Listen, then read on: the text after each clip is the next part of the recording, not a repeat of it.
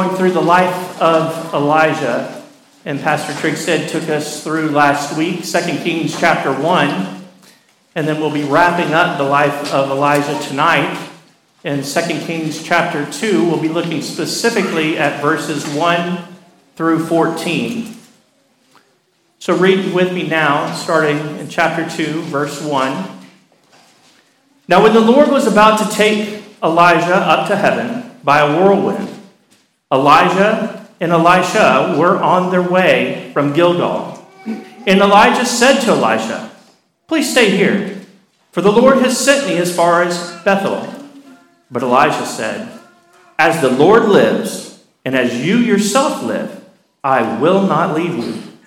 So they went down to Bethel. And the sons of the prophets who were in Bethel came out to Elisha and said to him, "Do you know that today the Lord will take away your master from over you?" And he said, "Yes, I know it. Keep quiet." Elijah said to him, "Elisha, please stay here, for the Lord has sent me to Jericho." But he said, "As the Lord lives, and as you yourself live, I will not leave you."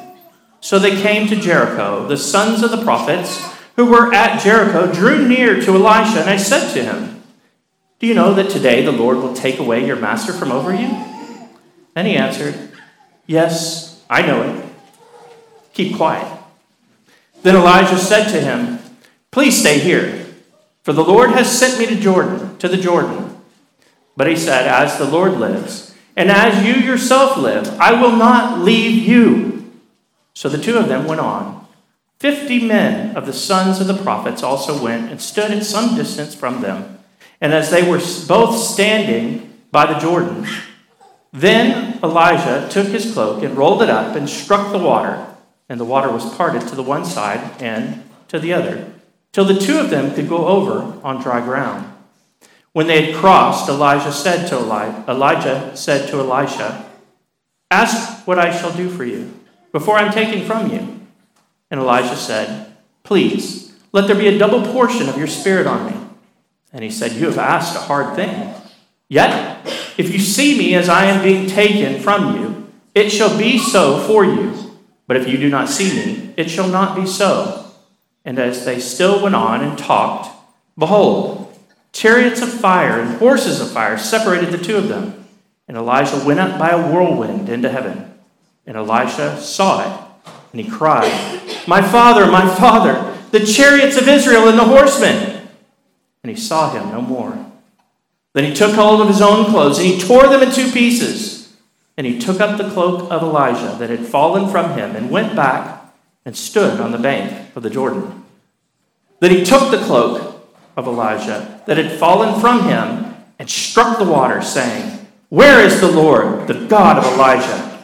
And when he had struck the water was parted to the one side and to the other, and Elisha went over. Let's pray. Father, we're thankful for your word. May you give us eyes and ears to hear and see your truth this night. In Jesus' name I pray. Amen.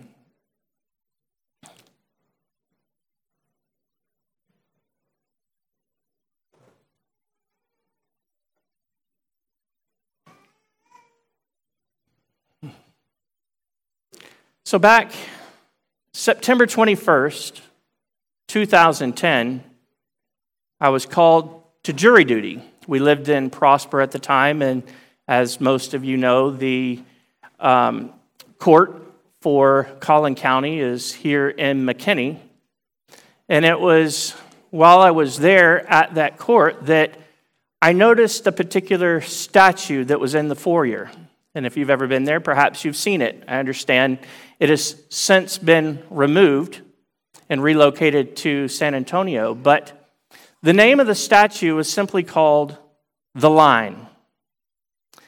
And if you know the story, you know that Colonel William Travis of the Alamo, famously drew a line in the sand. And he said, all that are with me, all that want to stay and fight, cross the line. And all but two came across. One was Jim Bowie, who was bedridden, and he couldn't get up to walk, so he had his men pick up his bed and carry him across. And there was one man who was a hired military person who had come, and he is the only person that left in the middle of the night. And then we know the next morning, Santa Anna's army attacked and obliterated everyone.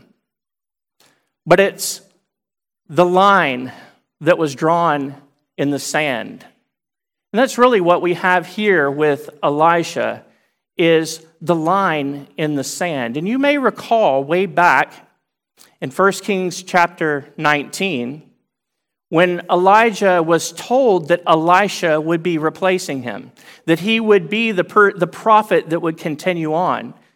And Elijah went and threw his cloak over Elisha. And so he knew that he was going to be the next prophet. But yet we see here within our text a series of tests for Elisha. And really what the Lord is asking Elisha is, Elisha, are you on the Lord's side? We see this really in three different parts. We look at it and we see as Elisha continues onward in verses 1 through 8. And then we also see Elijah is taken upward in verses 9 through 12. And then we see Elisha's journey outward in the second half of 12 through the end of 14. So we have onward, upward, and outward.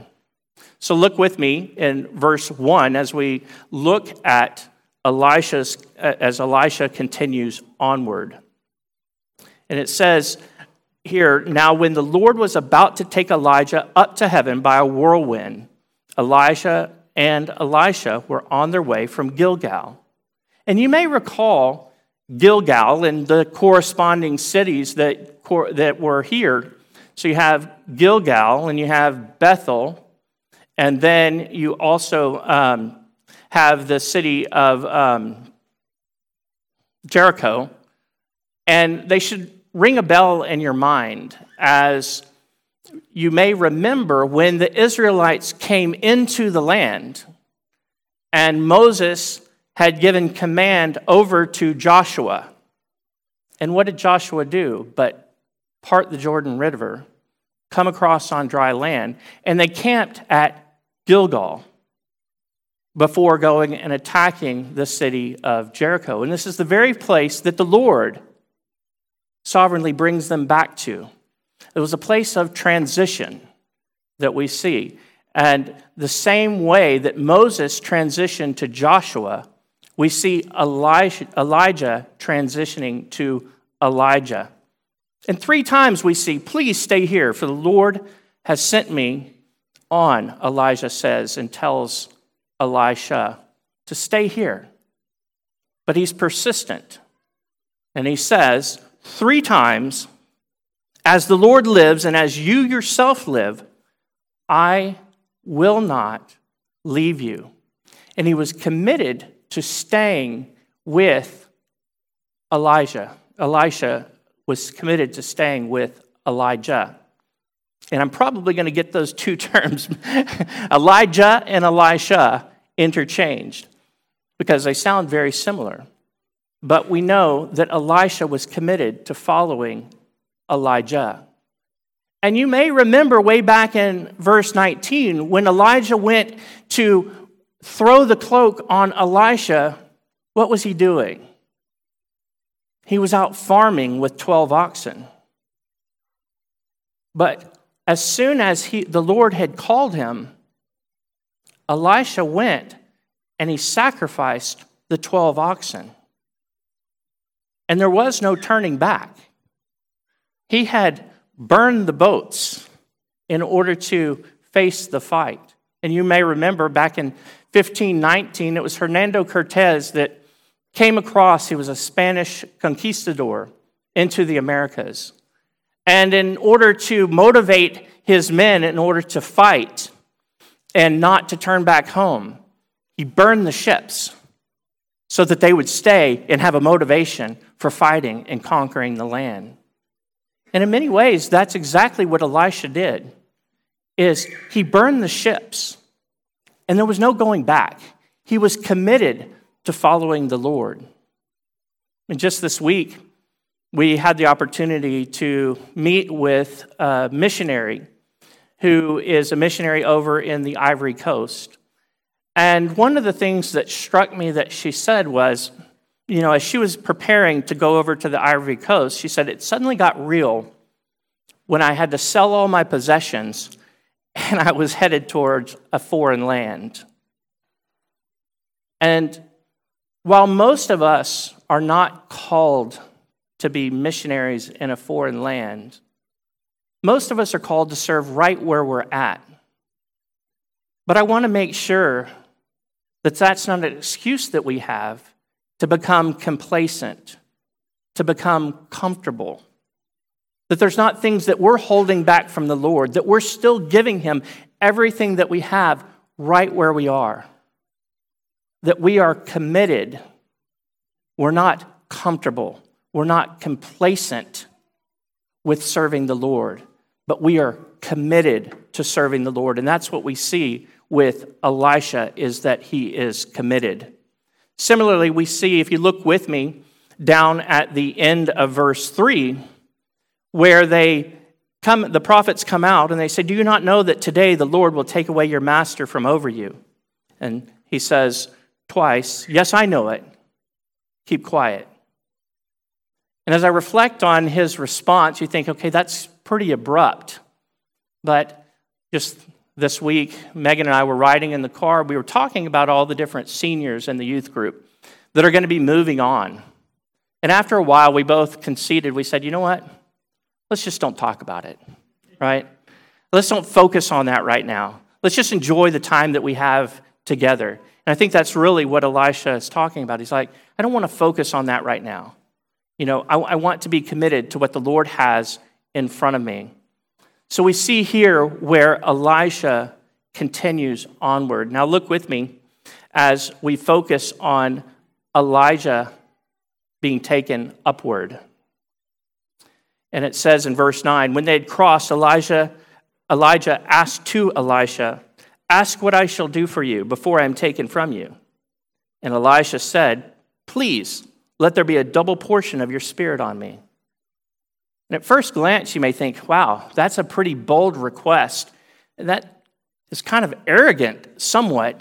Give me a double portion of what you have? But upon examination, it's actually something that shows deep humility from Elisha. And what he's really saying is, I want the rights of the firstborn. And it's a reference back to a servitude that he is willing to give up his life to serve the Lord. I don't want to hold back. I want to be able to give the Lord all that I have, and I want to be able to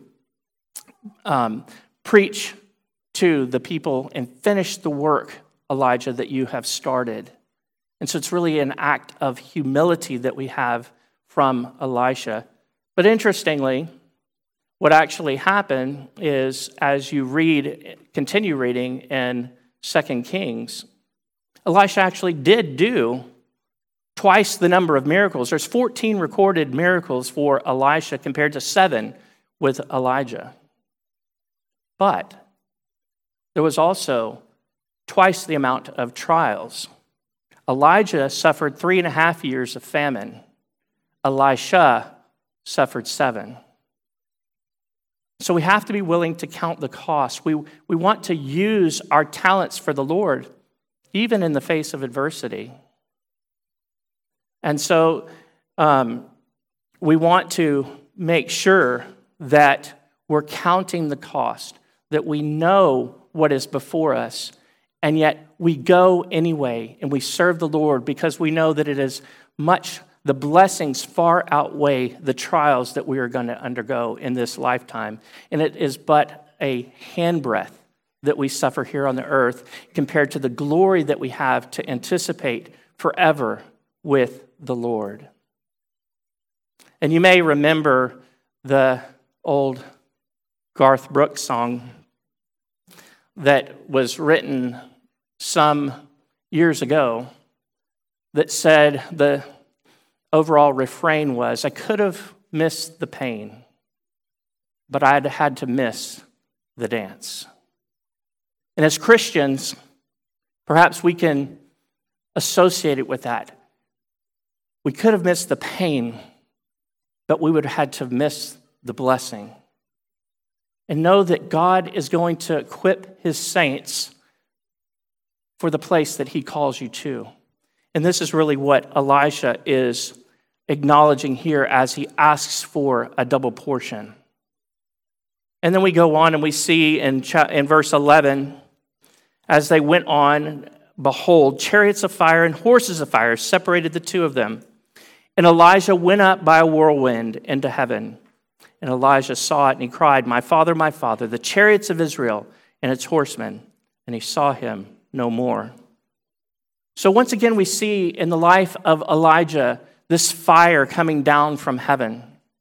We already saw at Mount Carmel the prophets of Baal when they were calling upon Baal to bring fire. And then Elijah called upon Yahweh, and it licked up the water and all of the sacrifice, and nothing remained. And even last week, as Mark was taking us through chapter 1, we looked at the captain in the 50s that came, and the Lord brought down fire and consumed them, obliterated them on the spot 2 times. Yet this time we see not a fire of a judgment, but a fire of grace, a fire of protection, a fire of peace coming to take Elijah home. We know that there's been 2 times, students, you may recall, way back in the book of Genesis, there was one other person who never died, and it was Enoch. And it says that Enoch walked with God. And here we have the second example throughout Scripture of Elijah being taken straight up into a whirlwind. And then later in verse 13, it says that the cloak had fallen from heaven. And I hope you can see the picture that it paints for us of our resurrected and risen Savior that went up and is seated at the right hand of the Father. And then the Holy Spirit that descended upon the church at Pentecost. And interestingly here, we have this picture as Elisha sees with eyes of faith Elijah being taken up and the cloak that has fallen. And then my father, the chariots of Israel and its horsemen. And this is actually repeated upon Elisha's death. When he's laying on his deathbed and King Joash repeats the exact same thing. You may also remember when Elisha was out and the Assyrians were coming to attack. And they couldn't figure out how their plans continued to be thwarted. But yet Elisha prayed that his servant's eyes would be open, and the hills were alive with the chariots of fire and its horsemen. And so we see this predominant theme of God's protection for his people and his provision for his people as he sends them out to what they have been called to do. And so we see here that Elijah is taken upward. Look with me finally at Elisha's journey outward. Looking at the second half of verse 12, then he took hold of his own clothes and he tore them into 2 pieces. And he took up the cloak of Elijah that had fallen from him, and he went back and he stood on the bank of the Jordan. So you get this picture of Elisha tearing his own clothes, picking up the cloak of Elijah and putting it on. And you have this beautiful picture of the double imputation of Christ. And students, that's just a fancy word for saying the great exchange. What does that mean? That means that when Jesus Christ died on the cross and he paid for our sins, we were able to take off our filthy rags, filthy, sinful rags, and take them off, tear them, be done with them.